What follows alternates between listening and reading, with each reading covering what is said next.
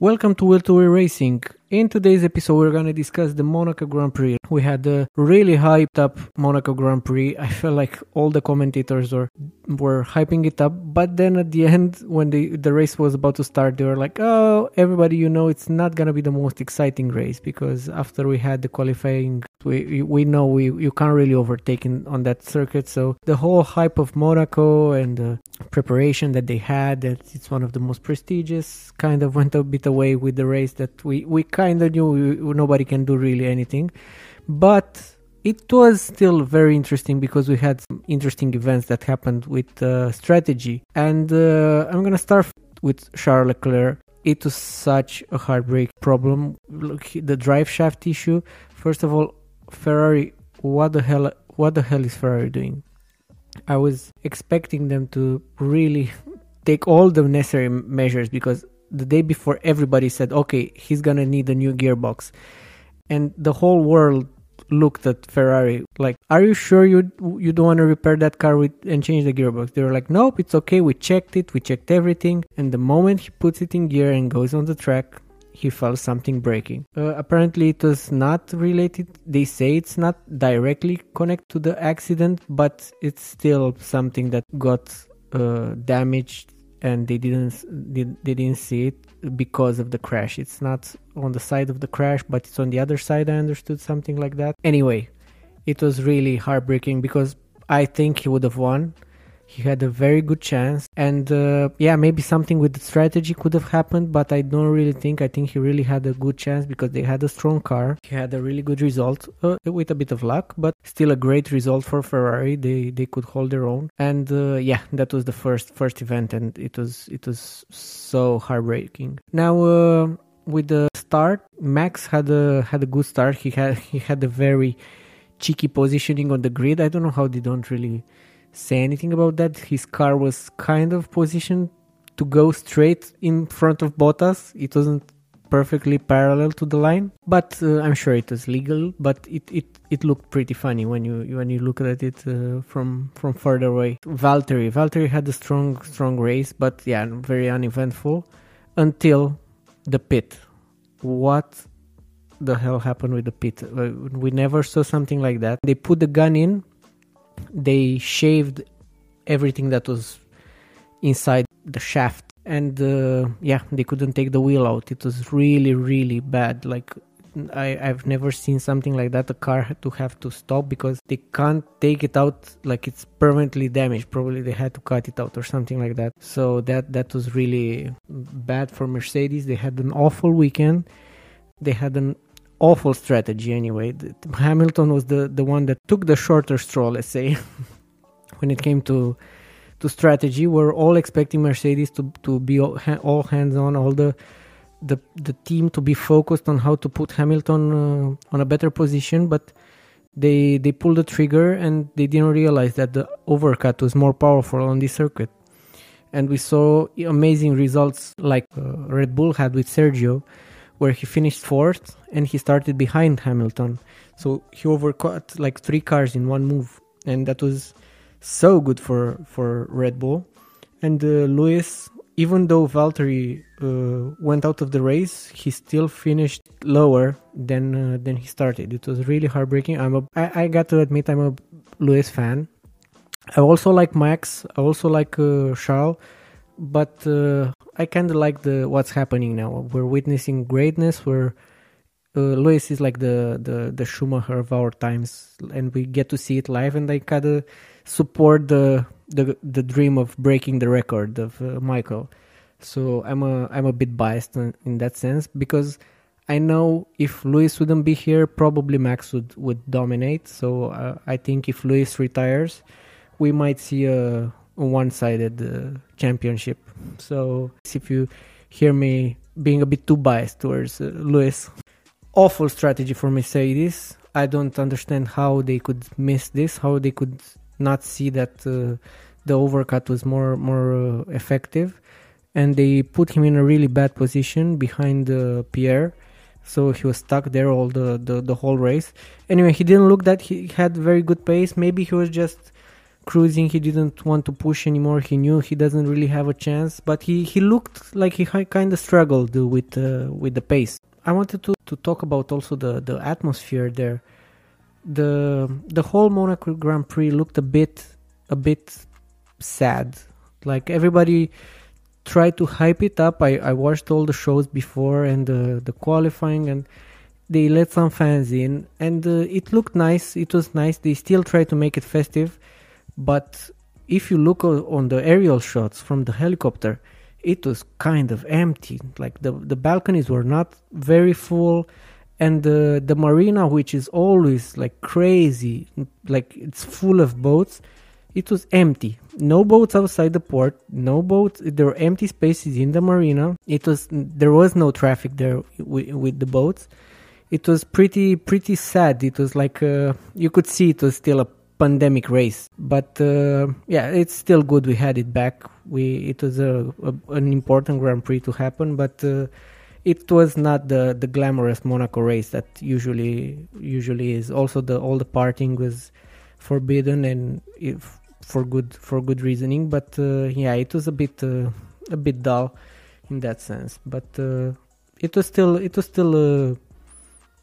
a nice event in that sense that we're getting closer to going back to normal. I wanted now to go a bit through the list of the standings. What happened with the final results. So we had Max winning, great result, and also with this, Mercedes lost the championship lead for the drivers and lost the team championship lead, which is pretty interesting. That didn't happen for a very, very long time in Formula One, and it's interesting because we have some competition for Mercedes, and Red Bulls showed a really, really strong pace. And yeah, we have Carlos on the second position.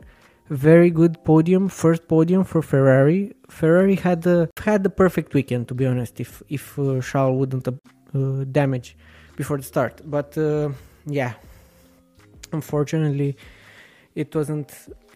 But still a good weekend for Ferrari. They had a podium, and for Carlos, he had a great drive. Third position, Lando Norris with McLaren. You could really see Lando getting into his own. Like, he's really more mature driver, really performing at his maximum with that car. You could see his teammate, sorry, not Carlos. It's not Carlos anymore. You could see Daniel struggling with a bit on the McLaren. So Lando really carries the team in this, at least in this Grand Prix, and it was really cool to see he finally got another podium. And also, I loved the livery. I love the Golf livery. Everybody's asking, why didn't McLaren start with that Golf livery in the beginning? Like, I was expecting to see a Golf livery on the McLaren since the beginning. Like, why wouldn't you?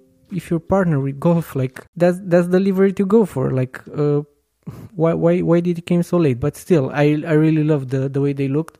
Also with the car, I love the car how it looked, but I liked more the way they had the uniforms. Kind of retro, kind of cool. So on fourth place we have Sergio. Amazing drive. You could see he really had the pace. There was a moment where he got in front of Max when they did a tire change, and he really had the pace to push. He's really performing really nice at Red Bull.